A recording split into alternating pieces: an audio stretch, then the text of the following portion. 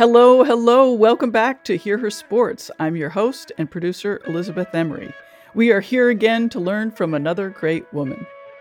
This week, my guest is Ishveen Jolly, founder of an innovative, really interesting, new-ish sports marketing firm called Open Sponsorship.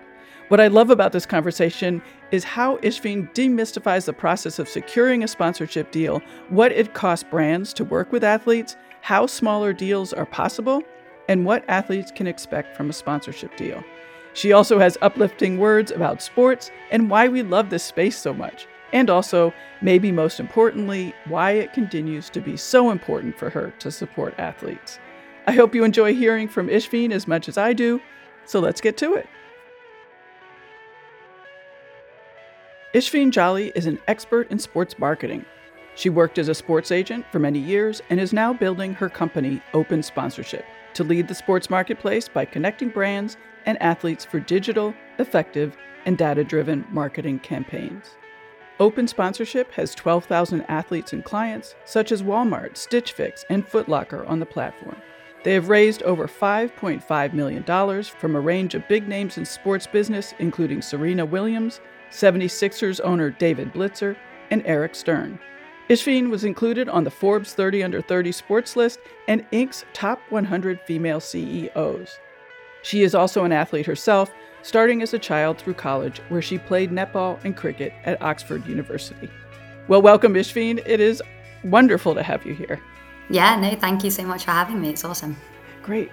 So, before we get started, sort of diving a little bit more deeply into sports marketing, because I have a lot of questions about athletes and sponsorship and how they work together, I think an introduction to your company would really make sense. What actually is Open Sponsorship? And, you talk about it as an Airbnb for sports sponsorship, and I'd like to know what you mean by that. Yeah, absolutely. So I'd say we are somewhere, so obviously everyone's probably familiar with marketplaces, whether it's Airbnb or Uber or even like a LinkedIn or Amazon. And we take the best of all of that and apply it to the sponsorship world. And so we essentially have 4 aspects to the website. And it's like the one-stop shop for everything sponsorship. So sponsorship for us is mostly brand to athlete. We do work with teams and events with their sponsorship strategy, but mostly it's connecting, as you said, like a Walmart to a NFL player, NBA player, Olympian, college athlete, whatever it may be. And so the platform first step is kind of the match. So helping the brand find the perfect athlete. And we kind of have a lot of functionality similar to a recruitment site where brands can search through all of our athletes, our roster of 12,000, using data points such as like who's female, who has a male demographic, who lives in Chicago, who has 8% engagement rate. But brands can also put up a job posting, a bit like we call it a campaign, and the athletes can apply themselves to that. And then the second bit is contracts, negotiations, payments. Third is deal management. Fourth is ROI tracking. So we have a lot of functionality in the platform, but essentially the whole system is designed around helping brands to make it easy to do athlete deals. So when I was researching to talk to you, it seems like this is a really big deal and it's a new method of dealing with sponsorship. Is that true? Yeah, absolutely. I think, prior to us, really the only way to get sponsorship deals done was either through your agent or it was kind of cold emailing, hoping to run into someone at a trade fair or whatever else. And so bringing technology and accessibility into the industry is very new. So the way that it works, just so that I can be clear, is that brands will come to you and you'll basically sign them up via the app, or they'll do that themselves, and athletes will have already done that. And as you said, it's just like Airbnb. Yeah, absolutely. Essentially what we do is try and make it so that the sponsorship is meritocratic. That, if you are a small brand with a very small budget, there's an athlete out there that hopefully loves you, right? Whether it's, we're working with a brand that's looking for pregnant athletes right now, right? And maybe they only have $200 to offer. There is an athlete out there for you. Now, obviously, it's not going to be the biggest athlete, an A-lister, but there is an athlete out there for you. And vice versa on the, the athlete side, there's probably a brand out there to sponsor you. You may not get a contract from, Toyota or any of the biggest brands, but there's some local business or D2C brand who fits with your vibe. And so for us, it's all about when you give the technology to create connections like a LinkedIn or like a dating app, then for us, it's just about producing that text so that both sides can meet authentically. Right. I found this so interesting because when I was researching, what I kept thinking to myself was like, I really don't know that much about sponsorship, but that's part of your whole point, isn't it? That it's not as hard as we all think Yes, that it is. exactly. I joke that like after going for any brand, I'm always like, once they've had a first call with one of our team members, it's like going through kind of Nike 101 university because we're essentially teaching you how to think about sponsorship. And I liken this a lot to one of our earlier advisors was a guy from HubSpot. And HubSpot, they really essentially taught everyone how to do content marketing. And similar way, I feel like we are teaching people how to do sponsorship. And even for the people who are very familiar with sponsorship, the new age of sponsorship is like digital influencer marketing-esque. And so even for like sponsorship veterans, they're like, well, how do I use my athletes on social? And, do I ask them for an IG story or a TikTok video, right? And so I think we're doing a lot in terms of education as well. And how does that work? I mean, it does sound like you have to educate, I mean, not just the athletes, but also the brand on both sides. Yeah, absolutely. So again, like why I liken us a lot to recruitment or other marketplaces, we take a lot of lessons from them. And so when a brand signs up to us, we essentially have like campaign templates. And so, we've got like, hey, do you want to run a CSR campaign? This is what it could look like. Do you want to do product seeding? This is what it looks like. Do you want to do affiliate? This is what it looks like. And so we're really trying to, in a scalable way, because obviously we can't talk to every single brand, in a scalable way, can we teach you how to think about different deals? And then on the flip side, to athletes, we're showing them and saying, look, you don't need to go for just the biggest dollar value. Everyone wants that. But hey, have you done a CSR campaign? Have you done a product seeding campaign? And this is what it looks like. This is why you should do it. It's so interesting. I mean, I think that one thing that struck me quite a bit was that you're working with smaller budget sponsorship deals. And I Yeah. hadn't really realized that they were out there like that. Yeah, and honestly, it's sponsorship has been around for like decades, right? But influencer marketing has only been around for, gosh, like last 10 years, if that. And it's a, billion-dollar industry in itself. And the whole like kind of ethos of influencer marketing is the micro influencers. You work with people for content, authenticity. It's almost like digital word of mouth. And so what we're doing is bringing that into our world and saying, instead of working with one athlete for $100,000, why not work with, well, I suppose that guy still does it, but like, why not spend $200, $500 per athlete, but work with 20, 30, 100? And we cater to both ends. I mean, we recently did a deal for Venus Williams that was definitely in the six figures, but we also love these smaller, scalable partnerships that honestly would never have happened if it wasn't for a platform. So what are the sponsors getting, like in a really detailed way? What are they getting when they're doing some of these smaller deals with not the biggest athletes? Yeah, good question. So I'd say a lot of it is around content. So, today everyone needs content for their social feeds, for their website, for their email marketing, literally everywhere. And content is expensive, right? Even buying a stock image online can cost you a few $100s. So if you can get that for the same price, you can get an athlete to give you that content, and nothing like it. Now it might be smaller, like these athletes might have like 5,000, 10,000 followers, but you are getting the distribution to their audience. And often the smaller athletes have really high engagement. And so again, like kind of why I liken it to word of mouth. So, if you're a brand that is relevant to the athlete's follower base, then them putting that out and getting 20% engagement rate, that's really neat. So I'd say content plus distribution to an engaged, small but engaged audience. And then for some people it's even just like feedback, testimonials for their website. It can be a whole kind of different host of things. So you mentioned that your app also does ROI. So what kind of data are the sponsors looking for? And, like for them, what makes a successful campaign? A lot of it right now is around like engagement and things like that. So if it's a story, it's very hard to get that information from anyone because it's not public, but we have it in our platform, the ability for the athlete to upload the story for the brand to see. So I'd say it's a lot of like insights from social. We do connect to Google Analytics and Shopify. So there's a little bit of that as well. I'd say ROI is one of those things that every brand is looking for something different. Obviously, the holy grail for everyone is sales, which is just really hard to show. So I think, there's ways to go on our ROI, but it's a good start. Right. And on the athlete side, can you talk about the kind of athletes that you have signed up? Mostly I'm interested in sort of like what level are they at? Are they pros, collegiate, just sort of regular athletes that are training at home?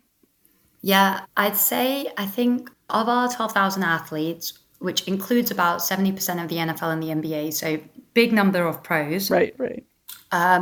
about 30% are female, which sounds low, but it's quite good in the universe where, NFL is our biggest sport and there's not even a league for that. So 30% are female. And then it's about, I think we have about 4,000 college athletes, 4 or 5,000 college athletes. Mostly it is pro, but it really varies. We have like marathon runners and Peloton instructors all the way to like USA soccer stars. So there is a huge range. Yeah, I noticed that you have a huge range of sports too. It really covers everything.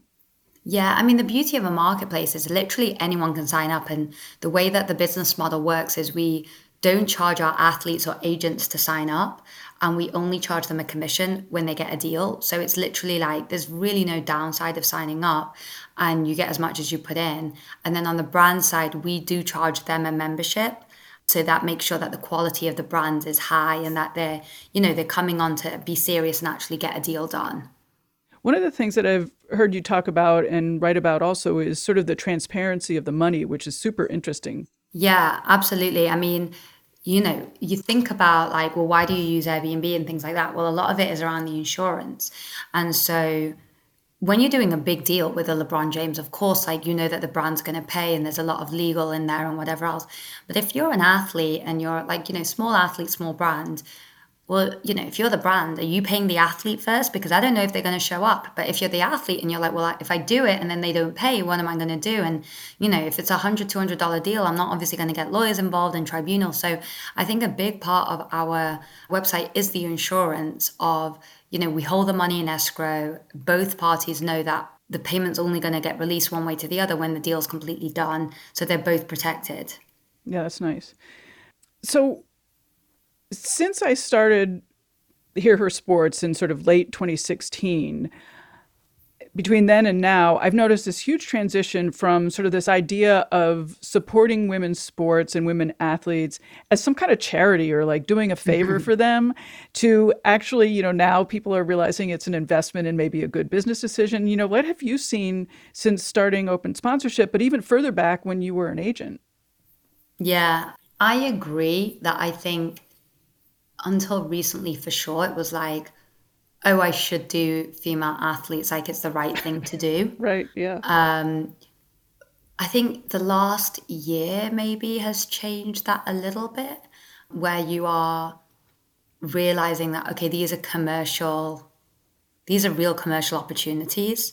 And I think that's, in part thanks to being on more major broadcast, right? So, in England, like, the Women's League, the Women's Premier League being shown more aggressively. Like you walk into a pub and you'll actually see the games on TV. The news features the results and things like that. So I think the media catching up a little bit.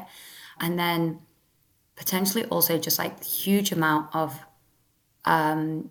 especially like in America, like the student population. So when you start thinking about, okay, how many hundreds of thousands of female athletes become athletes at college level, well, they're following their idols who are volleyball or soccer or whatever else, track and field. So I think that has really helped. And then performance, I think, is huge, right? So as the women do really well in the Olympics and sometimes outperform their male counterparts, like that really helps as well. So I think there has been a bigger trend of saying, okay, I'm going to do female athletes because it's a commercially viable strategy versus charity, but it definitely still has ways to go.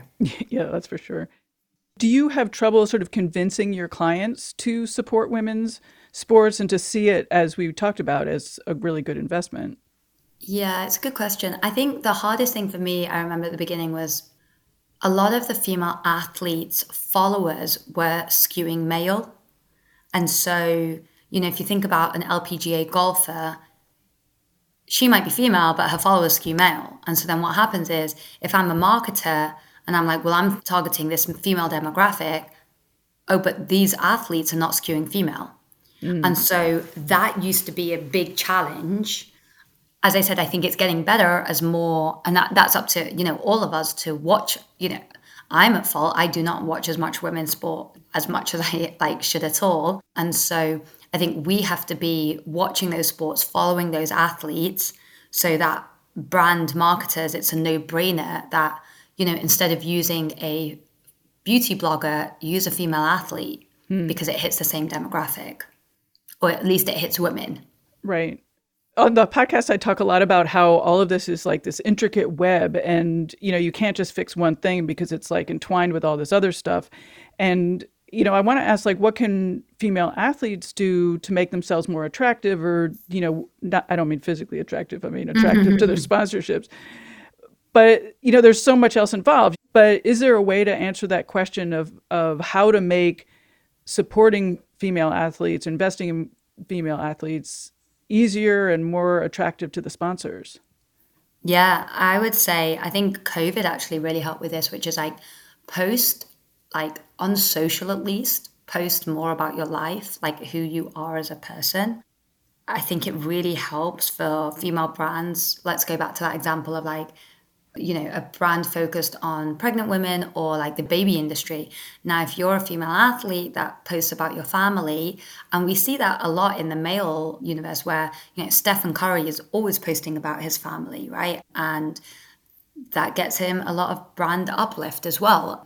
We saw during All-Star Weekend, we were talking about it with Giannis and his brothers, and then he posted about his mom. And I think in the past there has been this idea that like, it was almost anti being an athlete and being a female athlete to talk about your personal life. And it was, am I an athlete or who am I? Whereas like, I think COVID, because sports stopped, I saw a lot of like female athletes on their social feeds, like putting up fun, being more playful with their social, being more honest or being more authentic. And I think that really helps because it connects you to a wider audience and it gives brands an idea of like who you are beyond just what you are on the field.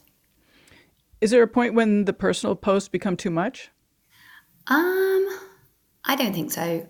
I think, back in the day, there was this like, don't be too personal and don't let people know what you stand for. But I think today, Nike shows that with their Colin Kaepernick strategy. And I think there are some brands who are like, I want to be in the middle, but a lot of what's coming out now, like if you think, I was on a Peloton bike the other day and she was telling us all about like her trip and her mental state and whatever else. And so I think there is just this movement towards be true, be authentic, and brands are leaning into that, and so do followers, right? And so you get more following, you get more engagement, and that is ultimately, fortunately or unfortunately, that is a big factor into you getting deals and how much you're paid.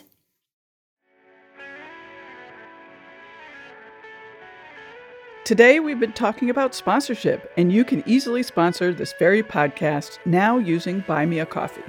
Find the link on the donate page at hearhersports.com. All coffee support will certainly fuel me while editing, but also help pay for recording and editing apps and equipment. I love all your support, and thank you for listening and commenting. Being part of this discussion is a main reason why I enjoy hosting and producing this podcast so much. Have you seen any difference between what female fans and male fans want to see in social media? And one of the reasons I ask about that is there's always this discussion about how female fans like stories about the athletes that they follow, whereas men are interested in data. Interesting.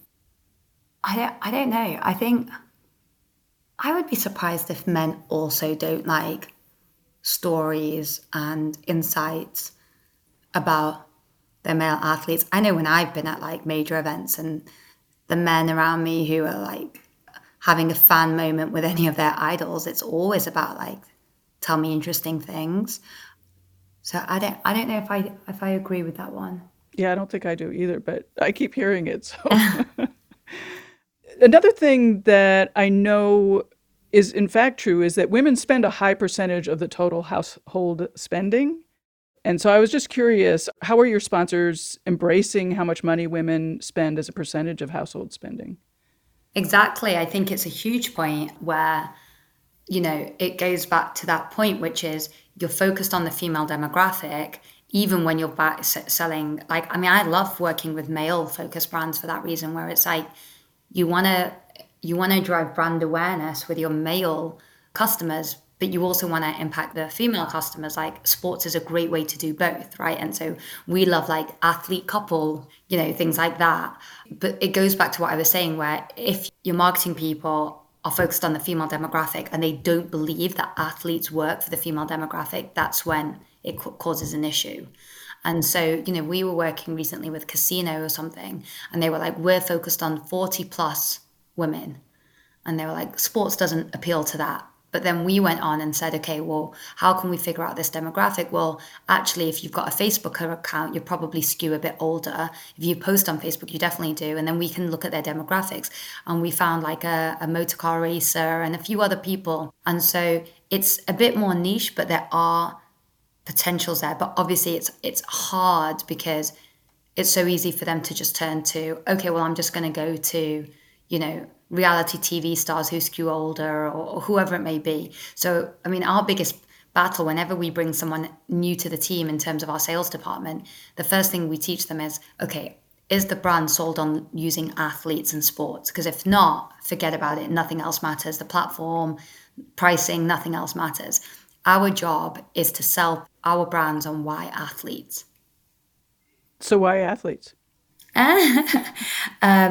Honestly, I would say it's that authenticity piece for me, where I don't think you get a lot of athletes who do things just for money, even if it is decent money, if it's against their brand. And there's a big group of athletes. Like there's a lot of athletes in all sorts of, retired, not retired, college level, gay, straight, married, single, fun, courageous. And I think athletes have like the stories are amazing, right? That's why you get so many amazing documentaries coming out of the sports world. So the stories of any athlete is invariably amazing, and they've challenged status quo and they've done something brilliant. Women especially, well, not women especially, I think both genders. And then the second being is the authenticity is there, and they're doing it because they like the product or they like what you stand for. And so I think that comes across. And I do think that there is internally at a company, being able to say that you sponsor athletes or that you have athletes who promote your products is just, for me, just cooler than any other vertical or any other influencer type. Yeah, I would agree. Do you have a success story that you can tell us about, a brand that was not convinced about athletes, but then was convinced and tried it and just was completely really happy? We had a mattress brand that was quite interesting, and they were very, very data driven. And they came in and they were testing out like different sports categories, and they found that they trended really well among like UFC and martial arts athletes when they looked at the data.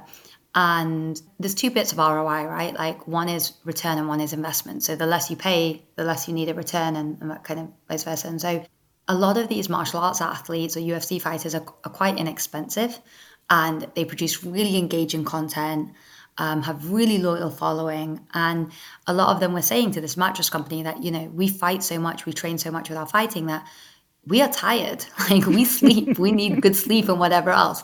And so I thought like that was really interesting that they came in and they were so surprised by like a sport that they never thought that they would partner with. That is cool. That's very cool. And especially since, as I said, you have so many sports on your platform. It's awesome. Yeah. You mentioned the college situation and the NIL. Where are we with that now? And what are you seeing in trends maybe? Where are we with it right now? I'd say it's definitely full-fledged out there. There's a lot of athletes who want sponsorship. There are a lot of brands who want to do it. some more so than the others. I think there's still a lot of confusion about what you can do and what you can't do and how does it work. And we sit firmly in that too. We do a lot in the college space, but not nearly as much as we do in the pro space, I'd say. I like college. I think for a local level, it's brilliant because you often have colleges in places where you definitely don't have a pro team. It's fairly inexpensive, which is great. I think it's the right thing to do, supporting college athletes. Often for many of them, that might be the peak of their career. So why not reward them when they're kind of working hard? So I like it. I just think it's still a little bit wild, wild west, and very confusing. And give you an example, like some schools allow you to do CBD and some don't. Some schools you have to go to get approval from the compliance team first. Some schools you just submit it afterwards. And so it's quite hard to play in this space when there is so much confusion, but we're doing a good job with it, which is great. You mentioned local sponsors. Are you talking about somebody who owns a restaurant? That kind of local? Yeah, I mean, it can be as local as that. We've spoken to restaurant owners, like basically anywhere that the athlete goes, doing local events. We're working with Kroger at the moment on their local strategy for this. So local can be local multinational or local. And then, you've got like local services as well. I mean, we've done this very successfully with more like NFL and NBA players, like where it's like lawn mowing services where they really need to focus. And I always kind of joke about this, that if you're thinking about an influencer local strategy, anyone else who's really famous typically moves to LA, New York, San Francisco. If you are really famous and you live in Pittsburgh, no offense to Pittsburgh, you're probably there. The most famous person is probably a Steelers player, right? And so it always makes sense. And the drop off in price between quarterback to even to like running back is huge. And then running back to like defensive linesman is huge. And so it very quickly becomes very affordable to use these athletes. And that's what that lack of transparency has been around for too long in the industry, where, everyone thinks that it would cost you hundreds of thousands, where it could be single digit thousands to work with a local NFL player. And what kind of sponsorship are college female athletes getting?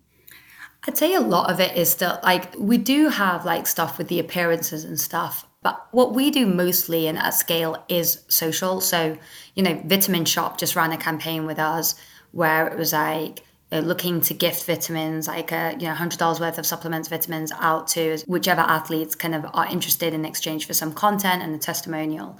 So that's our typical deal when it comes to our more micro level athletes. So product in exchange for social, testimonial, content rights. Is there any money ever in that sort of in that smaller scale? And what kind of money is it for like a small campaign? I would say anywhere between like 150 to maybe $1,000. For what time period? That would probably be like a one-off. Oh, okay. Yeah. Yeah. So not bad. And the beauty is that you can decide yourself. So, Sure. If you think this is not worth my time, great. You don't need to do it. And if you're like, I would love to get $150 for doing this because I also love the product, great. So again, like that's what I really like about a marketplace, and like the way we've made it is like, there's very little obligation. We have a mobile app, log in once every other few days, apply to the campaigns you want, put your pitch down as to why they should pick you, and like enjoy the fruits of it. That's awesome. Have you seen, let's stick with the college athletes, have you seen female college athletes being impacted by this new income stream? Or do you expect them to be impacted in a great way? It's a good question. I think at the top end, of course, but there's very few of those, right? Where, the big articles, I can't remember, was it like sisters or twins that got the first NIL deal? I think there's a few people who are going to make really good money from it, like, salary-esque kind of money from it. And they'll probably go on to become influencers and then, like in their own right. I think for the bulk of athletes, it will be a nice tiding over. Right. Annually, say you do 2 deals, maybe like 3 or 4 deals a month, 5. I think you'll end up making I don't know, maybe you could make decent amounts of money from it. I don't think it'll be game changing, but it'll tide you over nicely. Right, right. Again, since we're talking about the college athletes and we're talking about social, I'm wondering about sort of this generational difference between older athletes and younger athletes and what you're seeing. And, is this only going to work for younger athletes because they're the ones that are going to be sort of more social media savvy? Yeah, it's a good question. You do hear that a lot from like older athletes that are like, I don't want to post on social, or like, I'm too old to build a following right now. I don't want to be judged by this, which I completely get. So I think it is easier for the younger generation who are already on social and like, TikTok, and then they adopt TikTok, and it's really easy, right? Because they're naturally more inclined to make videos and viral videos and things like that. I don't know as much if it's older or younger, or whether it's also personality type as well. Right. So I know that, there was this Olympian that we knew who signed up to open sponsorship very early, and she was like, I love doing talking, like motivational talks and corporate talks, and why don't you have more of those? And it's like, well, we just don't do them as much, right? Most of the people come to us as digital marketing kind of assets. So I think there's also like a personality type that wants to do more talking versus like social, and just doesn't find that as interesting. So I think it is a shame maybe that social is becoming so powerful. But as I said before, it's because it hits two purposes. One is you get the content, but the second is you then have the distribution channel of the athlete. Whereas, back in the day, if I sponsor an athlete and I do a photo shoot with them, that costs me like thousands of dollars. Now I have to go buy TV ads or billboard or radio to distribute. And now I can just, hey, sponsor you, and you put it out on your channel, and great, I've now got, my distribution channel out there as well. So I don't think it's only because social is like the be all and end all. I just think it's a good, easy distribution channel for brands. But are brands getting, the quality of photography, for example, that they would if they were hiring real photographers? Yeah, great question. So no, that's a service that we actually recently added, which is like organizing photographers if the campaign budget is high enough. So no, but that is again, like that's almost like when we went back to what can athletes do, that's a huge part. And actually, I would say that is a big reason why, even though our male to female split of athletes is like 70% male, 30% female, our deal split is probably more like 50-50. And that is because female athletes are just better at capturing content, and not everyone. Like I'm pretty rubbish, to be honest, I myself. So let's not stereotype, but like a lot of females are better at like filters and like lighting, and they put a bit more effort into it. And so, or maybe they get their friends to help out a bit more. I don't know, but I think those kind of things really help, because you're right, when a brand, and we do have this quite a bit, unfortunately, when a brand gets a piece of content back and it's just rubbish, it's really tough for us. It's tough for us. It's tough for the athlete who needs to reshoot. It's tough for the brand that's super disappointed. Yeah. What would you like to see in the future? And I mean that you can answer anyway, but like for your business, but also since this is a female sports podcast, for female athletes, for this female sports space, like anyway. What would I like to see? Okay, one, I would obviously love to see more brands even more so investing in their female athlete strategy consciously, and really putting a big effort behind it. At the moment, it's a little bit like, yeah, cool, we'll do females and males or whatever else, but I'd love to see more of that.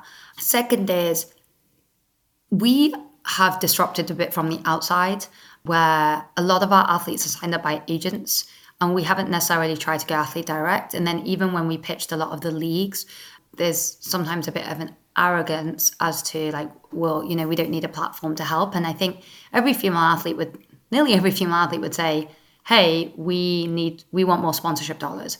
I would love to see more leagues and governing bodies working with platforms like ourselves who, we've literally given millions of dollars worth of sponsorship to female athletes. And it would be nice if the governing bodies or the leagues or whoever the teams were working more closely with us.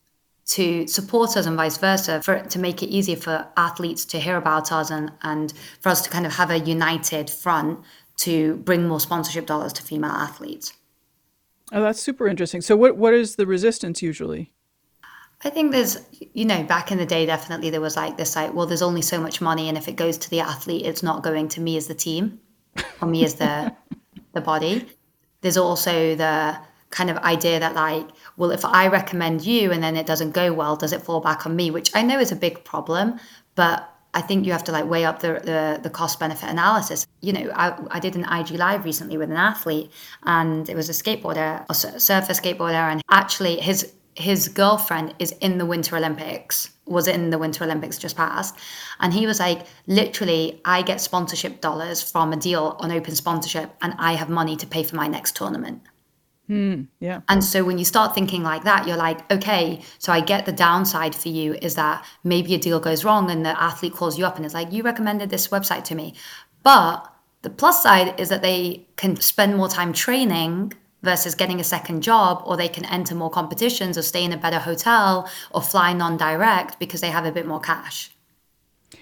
That is so interesting you said that, because, I think some people who hear that women want to make more money, female athletes want to make more money, think they just want to make more money, but it's exactly what you're talking about. It enables them to do what they do so much better, so much more easily, and with less stress. Yeah. What do you do when you're not focusing on open sponsorship? Trying to not focus on open sponsorship. True to my brand, I suppose, I work out quite a lot. I think it's like the best way to not look at my phone. I've been running open sponsorship now for I think 6 years. And so I'm quite good at like switching off at the weekends. I think it's really important to come back feeling a bit fresh on a Monday. But of course, like I dream about work. I shower thinking about work. That's a bit inevitable. But yeah, no, I'm lucky that I really like our mission. So I don't mind thinking a lot about it. What kind of physical activity are you doing? What kind of working out? Yeah, I used to play a lot of sports. That's how I kind of got into the sports world, is because I was a big student athlete myself. But now I'm probably I love everything, actually. I love anything cardio, which is not great for my flexibility or my yoga, but, running, biking, rowing, kind of, you name it. If it makes me sweat a bit, I'm there. And one final question, and we sort of touched on it a little bit earlier, but why are sports important? Well, I would say on multiple levels. So one, I think there's the playing side and then the viewing side. And both are so important, which I think is why sports is amazing. So on the viewing side, I genuinely don't know anything else that is so unifying like sports. And when we say viewing, that could be your local high school game that brings all parents together of different walks of life.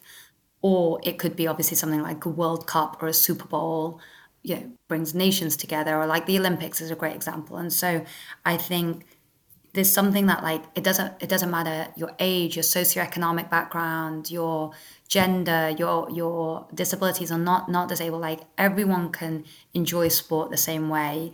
And I absolutely love that about sport. And then on the playing side, which is where I came from, where the passion for me came from, is it's kind of similar, but I kind of always joke that I was like a fairly geeky young kind of Indian girl. I had like long hair, never cut my hair because of my religion. But when I went out on that, like for me, netball court, nothing else mattered apart from my ability. And your teammates respect you based on ability, you win based on ability. And I just absolutely love that. And so I think that's like so special that, again, like there's not, you could say music or whatever else. Obviously there are other art forms, but sports has the ability to just conquer so much. And sponsorship is such a big part of funding for sports that, that's why I'm so passionate about trying to fix it. Well, thank you. That was awesome. The whole conversation was awesome, and I really appreciate you being here. Thank you. Thanks, Elizabeth. And that's a wrap for this week's show. Thanks for tuning in. Thanks for following along. Thanks for sharing. I appreciate all the time that you spend with me and with my guest each week. If you aren't a newsletter subscriber, do check it out. Between episodes, I write a bit about issues in sports, and how to watch women's sports or follow along in other ways. Sign up at hearhersports.com. And until next time, bye-bye.